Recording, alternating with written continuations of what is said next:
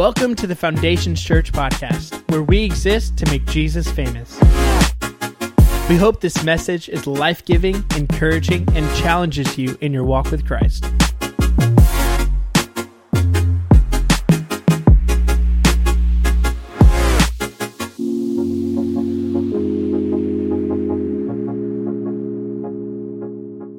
We are in our final week of our study on prayer. We started this beginning of January, and if you've missed any of the previous weeks, I would encourage you to go back on iTunes or Spotify and listen to them. You can catch up on anything you may have missed on Sundays as well. We'll have notes up on the screen behind me, and we've been putting the notes up for midweek on Wednesdays on our app as well. So if you don't have our Foundations Church app, man, download it. It lets you know. You can go look at Connect groups. You can give. You can see what's going on. You can check out our sermon notes on Sundays and watch Sunday sermons as well. It's very convenient. And so if you don't have our app, you can open it up. But our sermon notes are also there. Our Wednesday notes are also there under the sermon notes tab. Next week, we're going to do a standalone, just kind of a 1 week study on a verse that's taken out of context, and we're going to try to put it in context and look at the big picture of what it means. And then starting in March, we're going to tie our midweek series to what's happening on Sunday. And I don't know if this is spoiler alert, but we're going to be talking about the Last Supper leading up to Easter. And so we'll be going through John 13, 14, 15, 16. John 17 is actually the Lord's Supper, but that was the last midweek that we did in December of 2022. So we probably won't hit that again, but we'll do the other ones as well. And so I'm excited about that. Well, last week we started looking at James chapter 5, verses 13 through 15. And normally our midweeks aren't like part 1 and 2, right? Normally they're not tied so closely together as the last week and this week. I mean, it's the Bible, so it's not like you can really just like take apart. Like it all kind of builds together. So they do build off of each other. But this one in particular, I may be referencing some things that we talked about last week, and I'll try to talk about that in case you missed it. But I would encourage you to go back and listen to it so you have an idea of what we're talking about. But we're in James chapter 5. We started in verse 13. We got to verse 15. And so tonight we're going to be doing 16 through 18. James writes this. He says, "Therefore confess your sins to one another and pray for one another that you may be healed. The prayer of a righteous person has great power as it is working.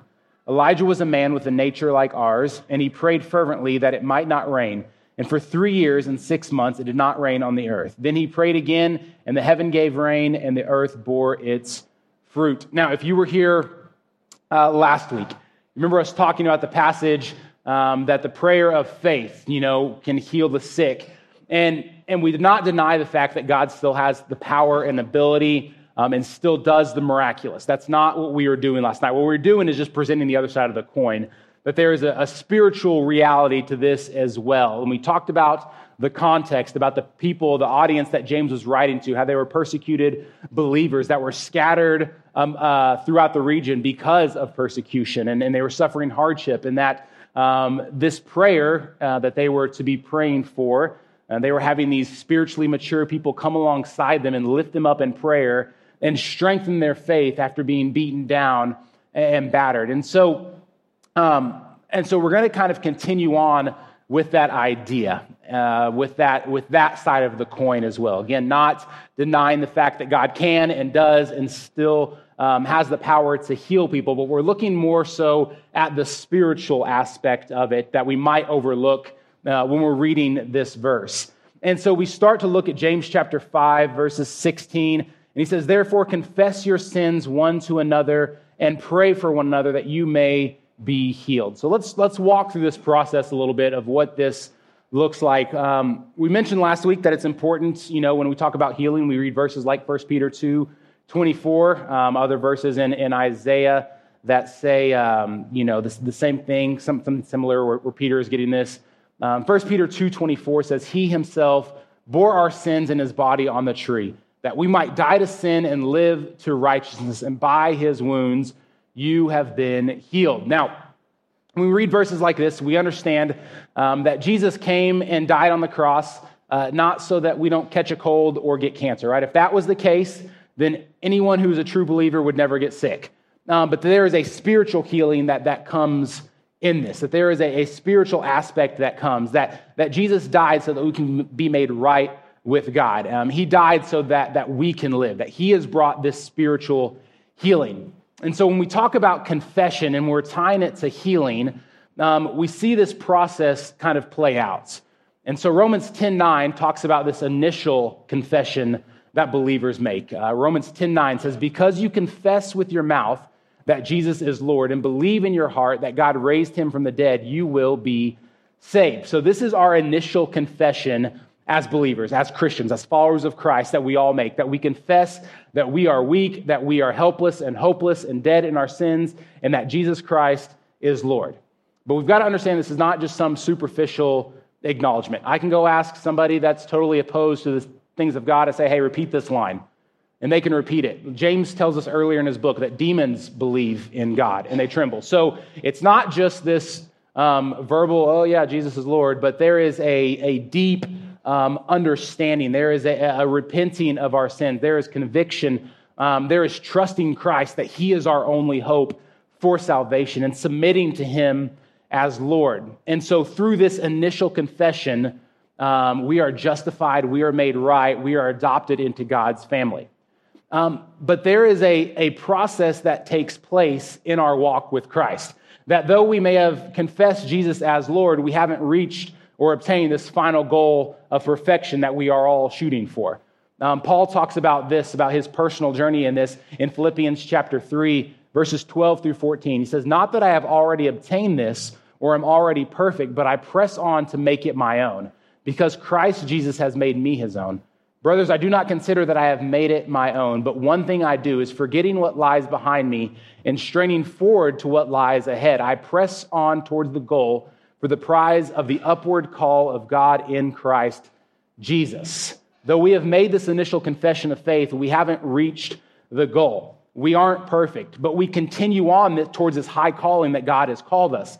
And we don't do this alone.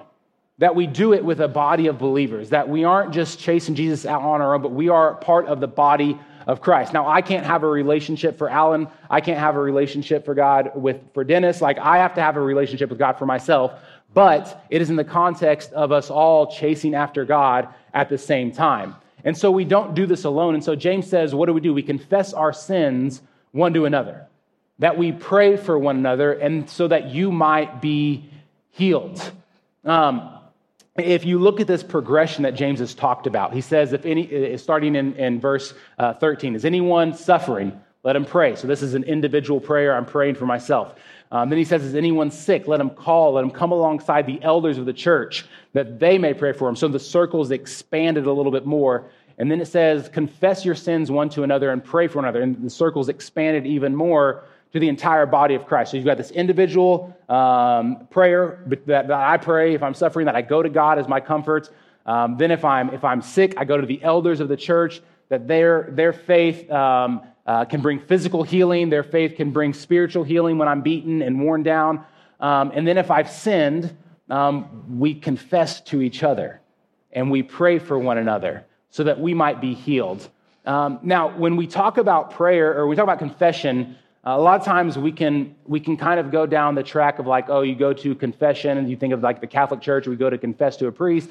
He tells us to do X, Y, and Z, and then we're forgiven.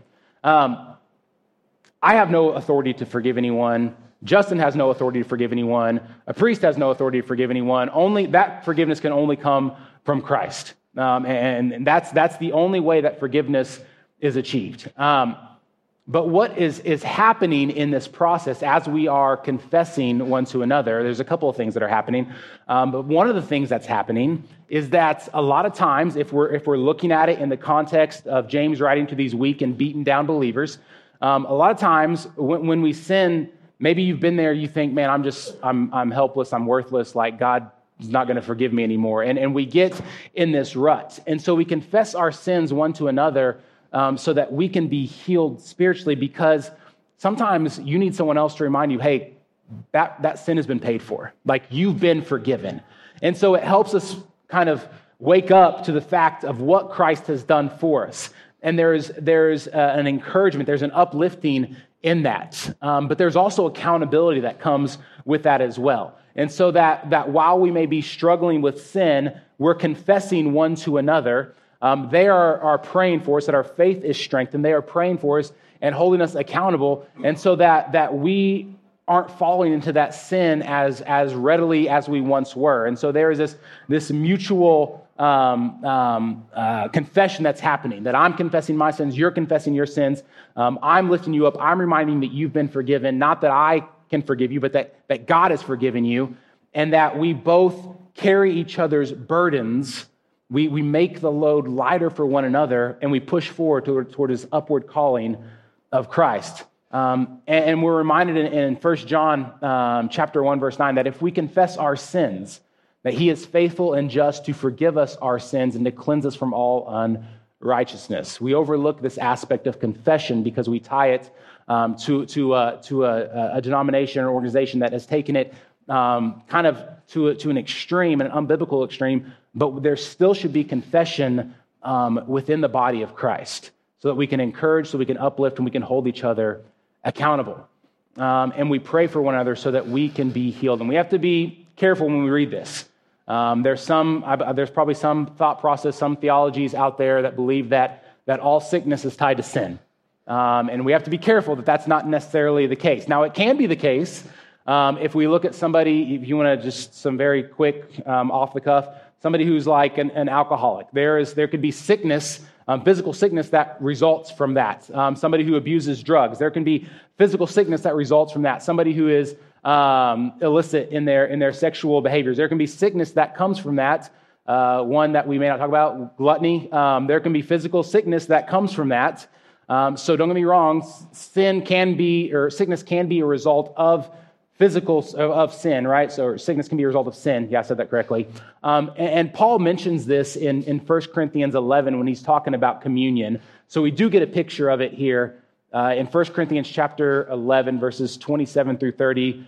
Whoever therefore eats the bread or drinks the cup of the Lord in an unworthy manner will be guilty concerning the body and the blood of the Lord. Let a person examine himself then, and so eat the bread and drink of the cup. For anyone who drinks or eats and drinks without discerning the body eats and drinks judgment on himself. That is why many of you are weak and ill, and some have died. So it seems that some have just kind of flippantly and cavalier taken communion and have not taken it with the respect that it deserves. And Paul's saying that because of that disrespect of what Christ has done, some of you have gotten sick. And so there is a tie there between sin and sickness. But I don't think that's necessarily what James is implying, that all sickness is a result of sin. But the main takeaway from this is that there is a physical life, but it's not the most important life.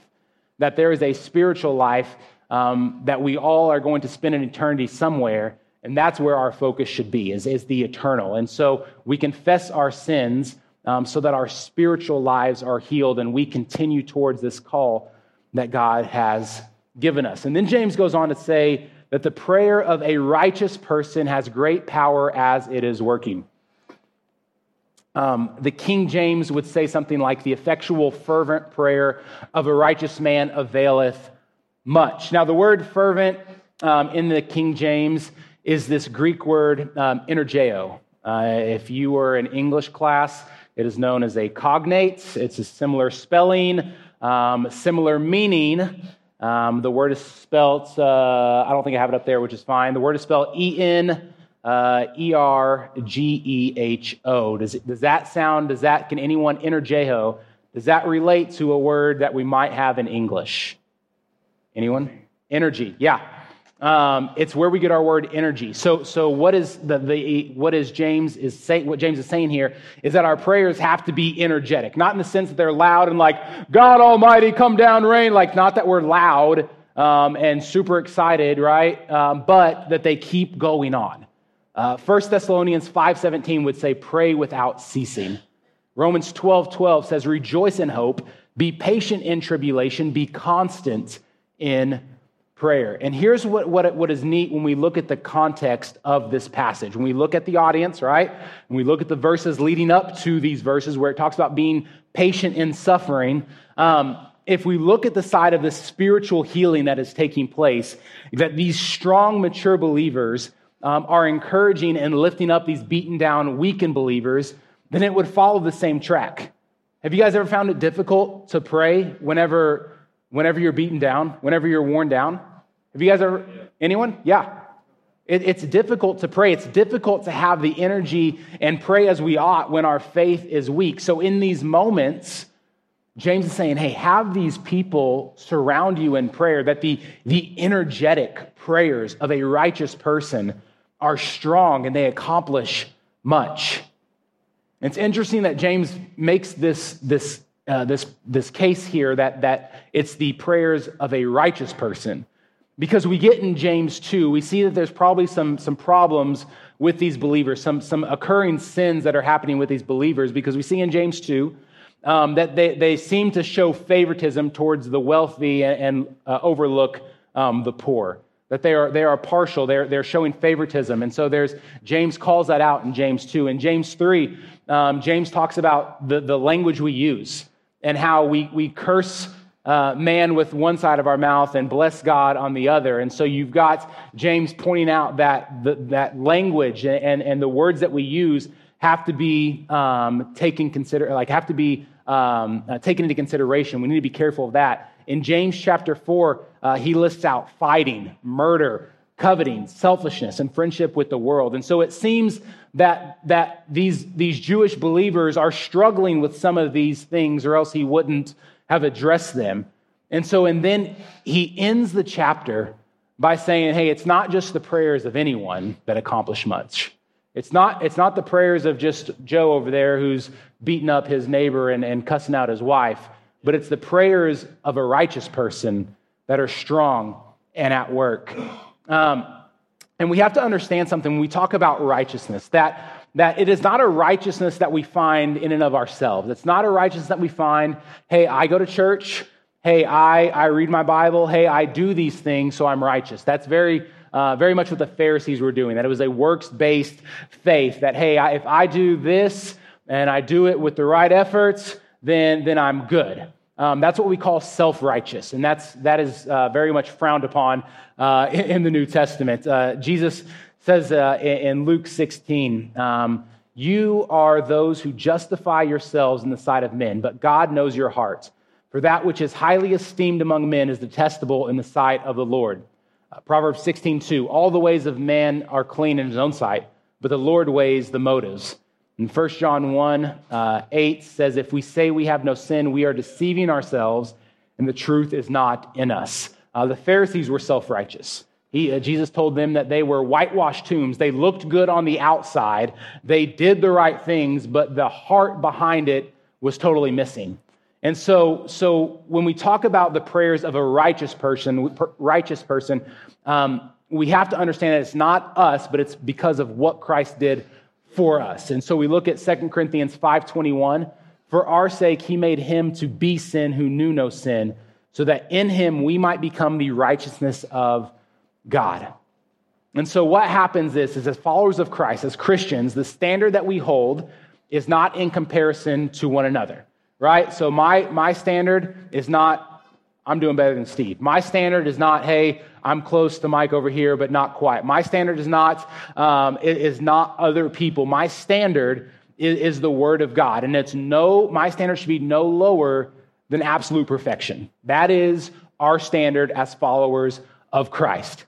We don't judge ourselves in relation to other people. We judge ourselves according to the standard of the Word of God and following the example of Jesus. That's our standard. No lower than perfection. So this means that we don't hold this standard in this begrudging fashion. Oh man, I guess I'm obligated to follow it. Okay, I'll do what I can, right? I guess. But we keep this standard and we keep this goal because of our love for Christ, because of our desire to honor him in all that we do. If my wife asks me to do something, even if I don't want to do it, I'm going to do it because I honor her and respect her and I love her. And if I don't do it, she gets mad at me and I feel bad and I have to apologize. And so what happens as followers of Christ is we pursue this standard of perfection not because we feel obligated, but because we absolutely love and have submitted our lives to Christ. But what happens in those faults? We confess our sins and we go back to him. Jesus tells us that in Matthew 5:20 that our righteousness has to exceed that of the Pharisees, or we will never enter the kingdom of heaven. But the difference here is that we do it because we love him. They did it because they thought their works would please God, and they missed the heart behind it. It's not legalism, right? That our habits, our conversations, the things we watch, the things that go through our mind, right? A lot of times you're like, well, you're just being legalistic. No. We're not being legalistic here. It's a pursuit of holiness is what it is. And so, you have people that will say, hey, don't watch these movies or don't watch that. You shouldn't do that. Oh, you're being legalistic. No. That our deeds, Jesus said, let your good deeds shine out, right? So that everyone will glorify God. So our good deeds need to be lived in such a way that honor God. Now, we can't just be like, Jesus died on the cross. I'm righteous because of what he did. Amen, hallelujah. There's freedom in that. Amen. And we forget that what we do, that our salvation should produce works, right? That we're not saved because of works, but if we're planting seeds, salvation is a seed, and the tree that pops up from that should be the works that honor God. James talks about this as well, that a faith without works is dead. And they go together. And so that we are honoring God, we are living righteous lives. Paul tells us in Romans chapter 6, verses 17 and 18, but thanks be to God that you who were once slaves to sin have become obedient from the heart to the standard of teaching which you were committed, and have been set free from sin and have become slaves to righteousness, that we are bonded to righteousness. Philippians 3, verses 8 and 9, for his sake I have suffered the loss of all things and count them as rubbish, in order that I may gain Christ and be found in him, not having a righteousness of who? My own. Not having a righteousness of my own, but one that comes, that comes from the law, but that which comes through faith in Christ, the righteousness from God that depends on faith. When we live this way, we become slaves to righteousness. There is this growing disgust of sin in our lives. There's this growing desire to pursue holiness and perfection and live for God above all else. And when we live in such a way, James tells us that those who are righteous, their prayers are powerful and accomplish much. And he goes on to give this example of Elijah and something spectacular that happened. And Elijah was one of the most powerful prophets in the Old Testament. Guess what? He was human like me. He was a human like you, right?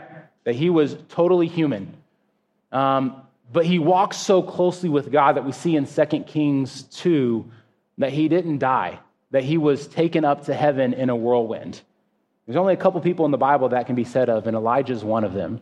Elijah was human, but his walk with God was different, and his prayers accomplished much. The passage in James goes on to say this: Elijah was a man with a nature like ours. He prayed fervently that it might not rain, and for 3 years and 6 months it did not rain on the earth. Then he prayed again, and heaven gave rain, and the earth bore its fruit. So we said that he's a human like us. He's got passions, he's got emotions, he's got feelings. And while we don't have, Elijah's diary where he's like, "Dear diary, someone said something mean," right? We don't have that, but we do have are some examples in 1 Kings 19 where we see that Elijah had just come out of this incredible move of God. He had seen God do something incredibly powerful. He had God gone head to head with the prophets of Baal and showed that God was the one true God. It was an incredible feat. And then in 1 Kings 19 starts out, it says this: Ahab told Jezebel all that Elijah had done, and how he had killed all the prophets with the sword. Then Jezebel sent a messenger to Elijah saying, "So may the gods do to me, and more also, if I do not make your life as the life of the one of them by this time tomorrow." She was going to kill him. That's what she's promising to do. I'm going to kill, you are going to die. Then he was afraid, and he arose and ran for his life and came to Beersheba, which belongs to Judah, and left his servant there. But he himself went a day's journey into the wilderness and came and sat down under a broom tree. And he asked that he might die, saying, "Is it enough now, O Lord? Take away my life, for I am no better than my fathers." He's afraid. He's depressed. He's on the brink of suicide. Human emotions. He's not some superhero that's immune to these feelings that we have. He is a human like us, but there's something about him that caused his prayers to be answered. That even though he had these emotions, even though he had these feelings, even though he was human, he was righteous and walked closely with God. This passage tells us that he prayed fervently. In the Greek, it's really interesting. It reads more like he prayed with prayer when you read the Greek. That they're different words, but they're the same root word. That prayed, he prayed, which is prosyokomahi, which I probably butchered that, but I'm not Greek. And then fervently, which is the same root word, prosyokahe. That he prayed with prayer. What does that mean? Man, I think it's something to what Jesus said in Matthew chapter 7, verse 7 and 8. Ask, and it will be given to you. Seek, and you will find. Knock, and it will be open to you. For everyone who asks receives, and the one who seeks finds, and the one who knocks, it will be opened. That as Christ followers, we come humbly before God with this awareness of our needs, that we are asking him for what we need. But when it comes to seeking him, this happens is we connect our prayers with the pursuit of the will of God. And then when it comes to knocking, it's this suggestion that we keep on knocking, this perseverance in prayer, that we keep on praying, that we ask, that we seek, that we knock. And Jesus gives a couple of parables about this, right? About this persistence in prayer. And I know for me, the struggle comes with the persistence, right? Sometimes I can get bored or frustrated. I'm like, I prayed a few times and nothing happened. But sometimes I can get beaten down by life. And I'm like, man, what the heck? My prayers aren't being answered. And you get angry and you get frustrated and your faith gets weakened. And I think this is where the prayers of those spiritual leaders are vital. That they come alongside these weakened believers who are struggling with fervent prayers, with passionate prayers, with prayers that keep going. And I think it's really interesting. James could have pulled a dozen different illustrations from the life of Elijah and the miracles that he did through prayer. But he pulls out this one where Elijah prayed that it wouldn't rain. And for 3.5 years, it didn't. And then he prayed that it would, and it did. And this idea that this parched land is in need of water. And if we look back a few verses later and we look at the context of it, that there are parched believers, parched followers of Christ that are spiritually dried up and need the elders in the church to surround them and lift them up in prayer. I think it's an interesting illustration. He could have used a lot of them, but he chose this one to talk about a drought. And some of us are in a spiritual drought, and some of us are just hanging on by a thread, and we need to be surrounded by godly individuals to lift us up and encourage us in prayer. Man, it's true that God can work however he wants, whenever he wants. He can do all of that apart from us, right? But that's not how he ordinarily works. He usually uses his people being obedient to him, coming into alignment with his will. And many times he's shown that power through an answer to a prayer. The prayers of a righteous person availeth much. Man, we know that we're not changing God in prayer. We're not changing his mind. We're not showing him something he doesn't know. We're not giving him some new information. But prayer changes our lives, and it changes the lives of those around us. And it brings these things to fulfillment according to his sovereign will. So we pray. We live righteous lives that honor God. And we see that our prayers have power. And we can't overlook the aspect of those believers around us that may be weakened and may be hurting, maybe need some uplifting in those moments. And so with that, I'm going to close in prayer. And then I want us to do that. It's 7:21. We ended up a little bit early. I want us to gather around each other and pray, confess, be honest with each other. I know I'm guilty of that. How are things going? Great. They're going great. Yep, just pray that keep trucking along. That's not always the truth. So let's be honest with one another. Let's let the prayers of these stronger believers, these ones who are doing well, encourage our faith and lift us up. So I'll pray, close us out, and then let's break up into groups and pray for one another. Father, we come before you this evening and thank you for your word. God, thank you for speaking to us through your word, and thank you for allowing us to be used by you. God, I pray that you would work in us this evening. God, that you would use our faith to encourage one another. God, that we would confess. God, that we would just come with full transparency about what's going on. God, we thank you. God, thank you for your grace. God, thank you for your Son. It's in Jesus' name we pray. Amen. We hope that you enjoyed this message. If you have any questions or want to reach out to us, you can email us at info@foundationschurch.tv or visit our website at foundationschurch.tv.